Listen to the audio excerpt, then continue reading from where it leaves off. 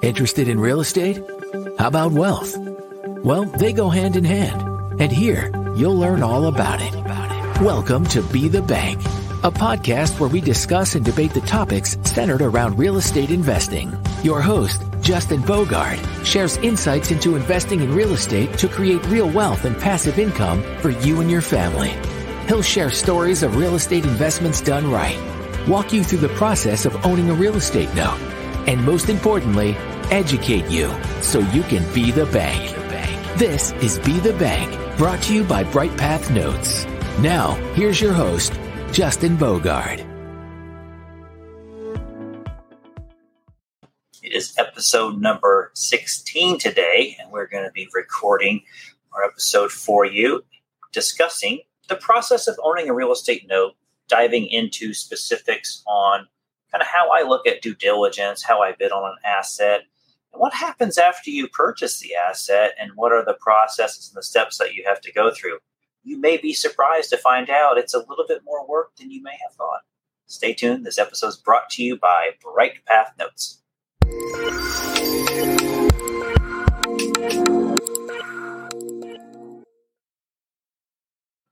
Welcome back. I'm your host, Justin Bogard, today, and I am flying solo again today for episode number 16, brought to you by Bright Path Notes.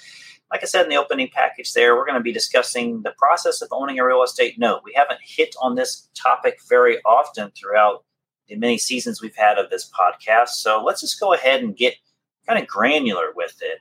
And every note investor has their own way of looking at a deal, has their own way of underwriting a deal, and has their own way of how they value a deal. There are very common traits between us as note investors when we look at a deal to make its value, to come up with a magic number here. I'm using air quotes for those of you that are listening to this podcast. I'm also streaming the video of this on our Bright Path Notes YouTube channel, so go please subscribe to our YouTube channel and go check that out. So I'm looking at a deal a couple different ways. I could be buying a deal from a private individual, which we call a seller financier, and I could be buying that note from them. So they're more of an unsophisticated seller. I could be buying it from a sophisticated seller who would be kind of an institutional seller like a hedge fund or a bank manager or just a larger lending corporation that does this as a full-time business, and they may not have thousands of loans, but they may have 20, 50, 100 loans, a couple hundred loans. And so those are the differences between the two types of sellers that we would go after. So we're going to talk about specifically a seller financier. This is an individual that tried to sell their home the traditional ways through real estate, and they were unsuccessful. So they typically have sold their home via seller financing. That's where they carry back a mortgage for the buyer that has bought the property from them. So they actually become the bank, and they sell the property, and they step back, and they just have a lien on that property. So when I look at a deal like this, I'm obviously kind of vetting the seller, right? I'm discussing with them about the attributes of their note. I'm really diving into the specifics of the property, what they have put into it, if it has a new roof or a new HVAC system or air conditioning, water heaters, just talking about what kind of value have you put into this since you sold it to said borrower. And then really diving into the borrower, asking questions like, do they have a full-time job, right? Do they have a good credit history? Did you run credit when you sold this home with them? Do you even have their social security number? Did you check their income to verify kind of what they have coming in, and can they afford to make this payment? More than likely, the seller of the property, and it actually is state specific. We found that certain states, people do a pretty good job of underwriting the borrower in general. And in most states, they actually just it's almost like they fly by the night, right? They just find somebody off the street and they're like, yeah, this is kind of a buddy deal. I'll give you the 0 down, 0% rate. I mean, we've seen some pretty extreme notes like that. So we have to be careful. So my radar kind of goes up when I'm getting this story from the seller, when I'm hearing about the property. I'm just listening for details. I'm listening for things that may add value to the price or may want to decrease my bid on that property, on that loan, excuse me. So I'm talking with the seller, I'm gathering this information, I'm writing it down, I'm compiling it together, and I'm just evaluating it, right? I'm looking at the property value of what I perceive the value is based on local comps that I see in the area if I have a realtor run them for me. Or most likely I'm going online and just kind of looking at several different websites and looking at what the county assessor says the tax value is of the property and getting a good idea of what possibly the selling value is on it. There are some good resources out there like Realtor.com. And if you do have a real estate license, you can get on the RPR website. And that way you can find out an automation value as opposed to just a standard value online like a Zillow. It's going to be totally different. So if you can see some comps out there, you can get a good idea of what a property is worth, especially if you've been in real estate for a while. What we like to do is on these lower price point properties, let's say they are lower than, $125,000 in home value. We're not going to find a lot of comparables with conventional financing in that area. So comps will be a little hard to find if we use a traditional realtor, let's say, to go after and look at different properties. More than likely, those properties are bought by investors with cash and not a lot of conventional financing. So it's hard for us as a note investor sometimes to evaluate the value. But what we do have on our side is that there should be a lot of rentals within a radius of that, maybe a mile or two, that can give us a good indicator as to the square foot per rent price there. We can come up with kind of what we think a net operating income is, and then we can back into a number to find out what could we sell the property for based on a net operating income and also understanding the capitalization rate of that specific area. So we can get pretty scientific with it, if you will.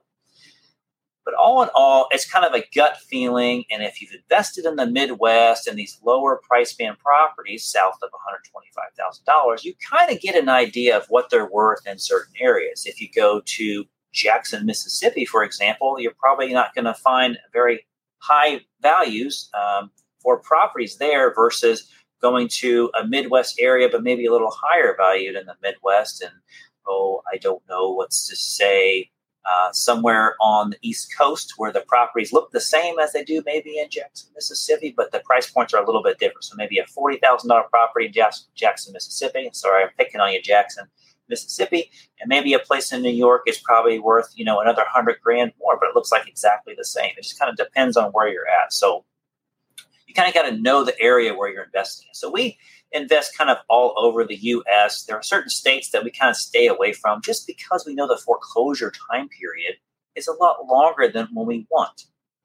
So if we have our money out for an investment, especially a performing loan, and it goes south on us, we kind of don't want to have to wait 2 or 3 years to go through foreclosure unless we're just getting a heck of a deal. Now, we will buy non-performing loans in those certain states, but the deal's got to be really sweet because if we're going to have our money out there for a very long period of time, and if we're not getting cash flow on it, I'm going to get pretty impatient, right, to not see a return for a couple of years. So it better be a pretty sweet return over that time period.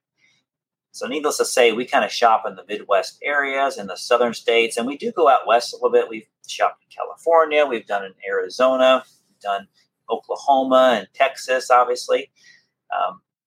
So let me get back to the story about the seller. So we're gathering all this information from the seller, and we come up with the value, right? So I said the property value is one thing that we look at. We look at what is the borrower's skin in the game. Did they put down a sizable down payment? Did they do it? Was this a lease option to where maybe they paid rent for a year or two to help with that down payment, and then they bought the property with seller financing? Do they have equity built into it? Was the house worth a lot more than what they have a loan for, which would mean they put a good down payment? If they didn't put a sizable down payment down there, do they have a long pay history? Now, a long pay history to me would be probably 24 to 36 months would be a sizable pay history. If it's less than 24 months and they have a very low down payment, you have to consider that deal a little bit risky because the borrower doesn't have a lot of skin in the game just yet. But if they put down a sizable down payment and they have a little bit of a pay history, well, then that mitigates some of the risk right there. So that is a very important factor of that. And also, how is that pay history being paid? Is it being paid on time? Meaning, are they going to not go past their grace period every month? Are they going to skip payments? Are they going to catch back up after 60 days and then do it all over again? Like, what is their habitual routine as they pay? Because sometimes we're okay with they pay late. If it's due on the first of the month and they pay on the 28th of the month every time, but they hit it like clockwork, that's okay with me. We'll buy those loans. That's okay. As long as I see some consistency and that pay history tells me the story of how they are paying. That's kind of crucial for me. So we got the property value, we got their skin in the game, we've got how they pay and their pay history. We also want to look at the terms of the deal. So is it a very low interest rate loan, like a 0%? Is it a high interest rate loan, like maybe a 10% interest rate? That'll affect and weigh in on my calculation. Is it written on a land contract, or what we also call a contract for deed, to where it's an installment sale? Or is it on a promissory note and mortgage, a promissory note and deed of trust, depending on what state you're in, what type of instrument? And did they actually create the document themselves, the seller that is, or are they using a title company with in-house counsel, or did they use an attorney that is real estate specific to draft that document? Oftentimes we look at these documents and they're like a one-page document for the mortgage. We're like, there's no way that you can fit all the language in there that you need to on a mortgage. It's actually really simple to go to the Fannie Mae website or Freddie Mac, and you can actually download their templates and be state specific for a note and mortgage or a note and deed of trust. And they also have assignment of rent clauses, and they have for just about any state out there. They can do different types of ARMs or different types of amortizations, or when they skip interest rates and they have step interest rates. There's lots of different things that you can do as a seller. So that's kind of where we come up with the value of this loan per se when I price it. So maybe the unpaid principal balance might be $50,000 on this loan that I'm looking at today. And the value of the house, let's just say it's probably worth $80,000 today. But I'm looking at all those factors. So I might be willing to pay closer to $50,000 if some of those factors are really strong, like they had a sizable down payment and they had a great pay history showing consistency, and the interest rate was kind of high and the term was shorter and it was written on a good instrument and it closed at a title company. Like, all those things say, yes, this is a strong, really good loan. And if they underwrote the borrower and they got specific financials and just really ran their credit and looked at the ability to pay, all those things will say, yes, I'm willing to pay more for this loan because it's less risky for me in the long run to have this performing loan. And I feel confident that it's going to perform in the future and really not have any problems. So if any of those factors are, let's grade them on a scale of an A to F. And if any of them are an F, sometimes you can get away with a really bad value on one attribute of that loan. But if the rest of them are B's and A's, that can mitigate some of that. So there's about 5, 6, 7, 8 factors, you can call them, in a note that you can value it. And that's kind of the scale that we use when we look at a note. So people often ask me, so Justin, what range will you buy this note at? I'd be like, it depends, right? The famous answer, it depends. It really does depend. There's a lot of things that go into it. So it isn't really a boilerplate answer or a range that we can buy loans at. And it also depends on your cost of capital. Is this in your retirement account where you can set it and forget it and just put it on the shelf and you don't have to worry about making a monster return as a note investor? Is this something to where your cost of capital, meaning the money that you have to buy this loan with, how much is it costing you? Is it your own money? Is it borrowed from somebody else? Is it borrowed from a bank? Is it on a HELOC? Like, what is that cost of capital? So all those things will also weigh into your calculation. Long-winded answer, right? I know.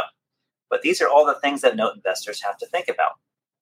What's also specific to think about once you start buying a lot of these loans is you really have to get granular on the expense of owning a note.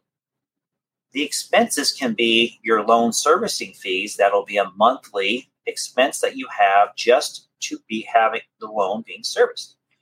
There could be an escrow charge on top of that from a loan servicer. So there could only be a monthly fee and then also an escrow fee. There's also setup fees with it. There's also due diligence that costs you money, meaning you're going to have to get a title report somehow, whether it's from a title company or whether you're ordering a title search from a national company, like what we do from Pro Title. And you can look up, I think it's protitleiusa.com, I believe is the website. So that's a cost right there.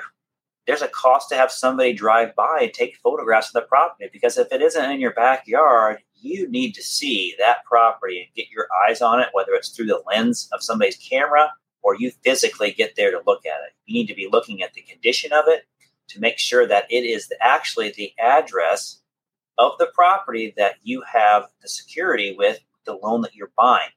There are times where people have been swindled into buying a loan and looking at the property, and the property is the wrong property that someone gave the pictures of. So you always do an address verification when you do this property. We call it an exterior inspection.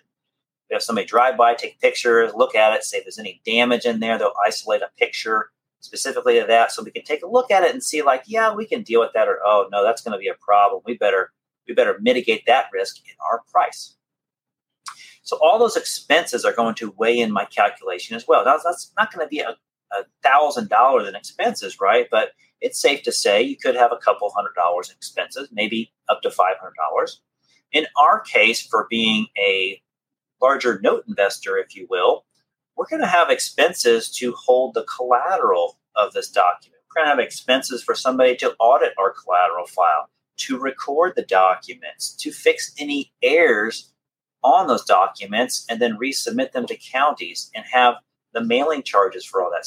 So we have an idea of what that expense is, and so we calculate that into our number. When we're happy with the number we want, then we also subtract out those expenses, so that when we actually purchase the loan, our net, as we call it, our net return is exactly what we want it to be. And so our portfolio will show us exactly what we should be making. So when we're doing our accounting, we take out those expenses and we can look at that stuff. So I got pretty granular with you on that, but I think you have an idea of why you have to be very careful and why you want to know your numbers. As my previous co-host, Super E, would always say, you need to know your numbers. When you get in the note business and you buy several loans, you need to know your numbers as well and understand, are you really making the money that you think that you're making? And oftentimes that you're not, because you're not considering all the expense of it. Now, with that in mind, after you buy a loan, there are things that you need to be aware of, and there's things that you need to monitor, and there's things that you need to keep track of. And we utilize a lot of vendors to help us with that, because quite frankly, there's a lot of things with a loan. If you want to be very cut and dry with it and make sure that you are on top of the entire penny that you're going to be receiving in profit, there's things that go into it. So we have people that help us monitor for taxes, because once you have several loans in different states, you may not remember that in Indiana we have taxes due on May 10th and November 10th, right? Some states you have taxes that come up 3 times a year. There could be a village tax. There could be a summer and a winter tax. There could be a certain municipality tax. Just different states have different things. Sometimes it's 1 time a year. Sometimes it's multiple times a year. Sometimes a township has their own tax. It's just, you need to know those things. And we just use a vendor in order to do that. And most of the time, our servicer is our vendor that kind of monitors that for us. There's an expense to it. The insurance is something that's often overlooked with note investors after you buy a loan, is that you need to make sure that the endorsement or the mortgagee on the insurance policy is changed to your new entity's name, whether it's in your retirement account. Hopefully you're not doing it in your personal name. You can, but we recommend that you always shelter this stuff inside of an LLC or something like that, just to give yourself some protection. And your name's not really going to be out there on public record. So that endorsement change on the insurance policy really needs to be updated as quickly as you can, so that, God forbid, if something happens to the home and they need to pay off the mortgage on it, then you want to make sure that that check comes to you or your servicer. So when you're working with your servicer, you want to know exactly how do they want that endorsement language to look like? Typically, it's going to say your company name and then care of your servicer with your servicer's mailing address. Some servicers want just their name on it. Some servicers say just put your name on it and your address, and some servicers want a blend of that as well. All of it is fine, and you're guaranteed to get that money. It's just up to your servicer how they want to handle it. And again, sometimes our vendor on tracking the insurance is our servicer as well. We just pay a little extra for it.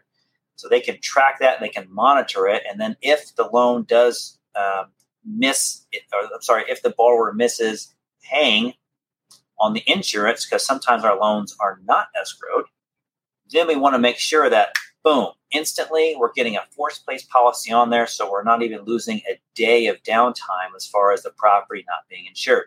Because it doesn't happen very often at all, but there have been cases out there that note investors have mentioned about, the property just got destroyed and I realized that the insurance lapsed on it and there's nothing I can do about it. You don't want that case to be you. So you want to have a good process in place. So this is why I'm drilling down today and talking to you about, how we price a how we price a loan, right? And then also when you're taking care of the loan afterwards, there are some things that you want to keep in check. So like I said, the servicer can be your saving grace, and they can take care of a lot of those headaches for you and manage that process. But sometimes you kind of want to do it yourself, depending on how many loans you have. So let's talk about that for a second. So the cost of a servicer sometimes can outweigh really what the principal and interest payment coming in is. For example, if you have a $200 payment coming in monthly for a note and mortgage or a land contract that you have purchased, and your servicing cost is $50 a month just to service a loan, well, wow, your net price coming in is $150. That's a big chunk of change, right? That's a big hit onto your return based on that. Now, if the principal and interest payment monthly coming in is $1,000 and you're paying $50 in loan servicing fees a month, well, that's not that big of a hit, right? It doesn't make that big of a dent in your return. So the lower the payment is, the more aware you have to be of your costs, because it can chew into your profit a lot heavier and a lot quicker.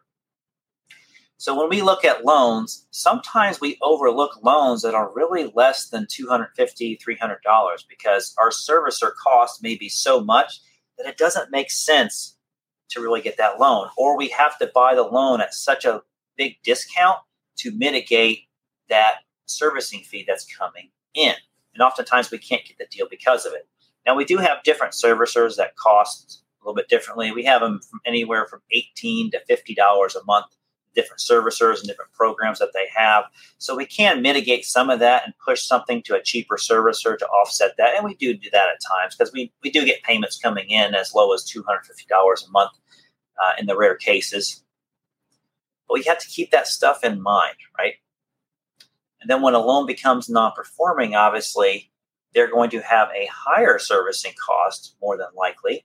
There is one servicer we have that doesn't really change their non-performing price, but most servicers, they will charge you more because, honestly, they had more time into the deal. They're going to have to contact the borrower a lot more. They're going to have to stay on top of the regulations on when they can contact them. They're going to be sending them out late notices and late letters and demand letters and then foreclosure letters, loss mitigation letters. Like, they have a whole set of procedures and processes that they have to follow in place and make sure their timeline is not too early, because the borrower has the right to get time to get their stuff together to respond back to that, let's call it kind of a light litigation, if you will. So that's kind of the process of owning a real estate note. This podcast today is not meant to deter you from doing it. It's just meant to be realistic. So if you're trying to be a note investor and being full-time in this and run your own business, and also if you have a lot of money and you want to invest in notes, these are just things you want to be aware of. Now, you probably figured out about the expenses and you probably understand how to analyze that already, but some people just don't realize that until it's kind of too late. They'll be like, oh yeah, I bought that loan. I forgot about the servicing expense. I forgot about the due diligence cost. And they kind of want to make it as simple as, I want to make a 10% yield on this. And so whatever my calculator says is a 10% yield, well, that's what my price is going to be. Well, then they're going to be really sorry when they find out that they spent a couple $100 in due diligence. They spend maybe $100 in recording fees afterwards, and maybe they have a $30 servicing cost every month with a $100 boarding fee that they didn't calculate. So they could have $300-400 tied up in that asset pretty quickly.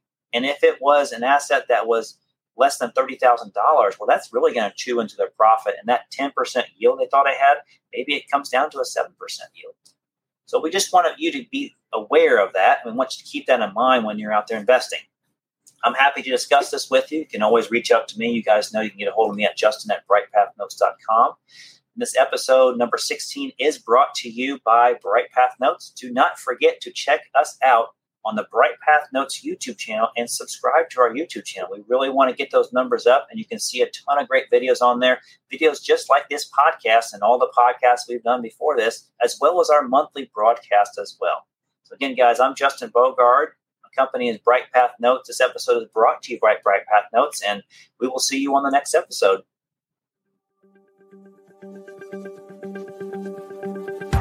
Thanks for listening to Be the Bank.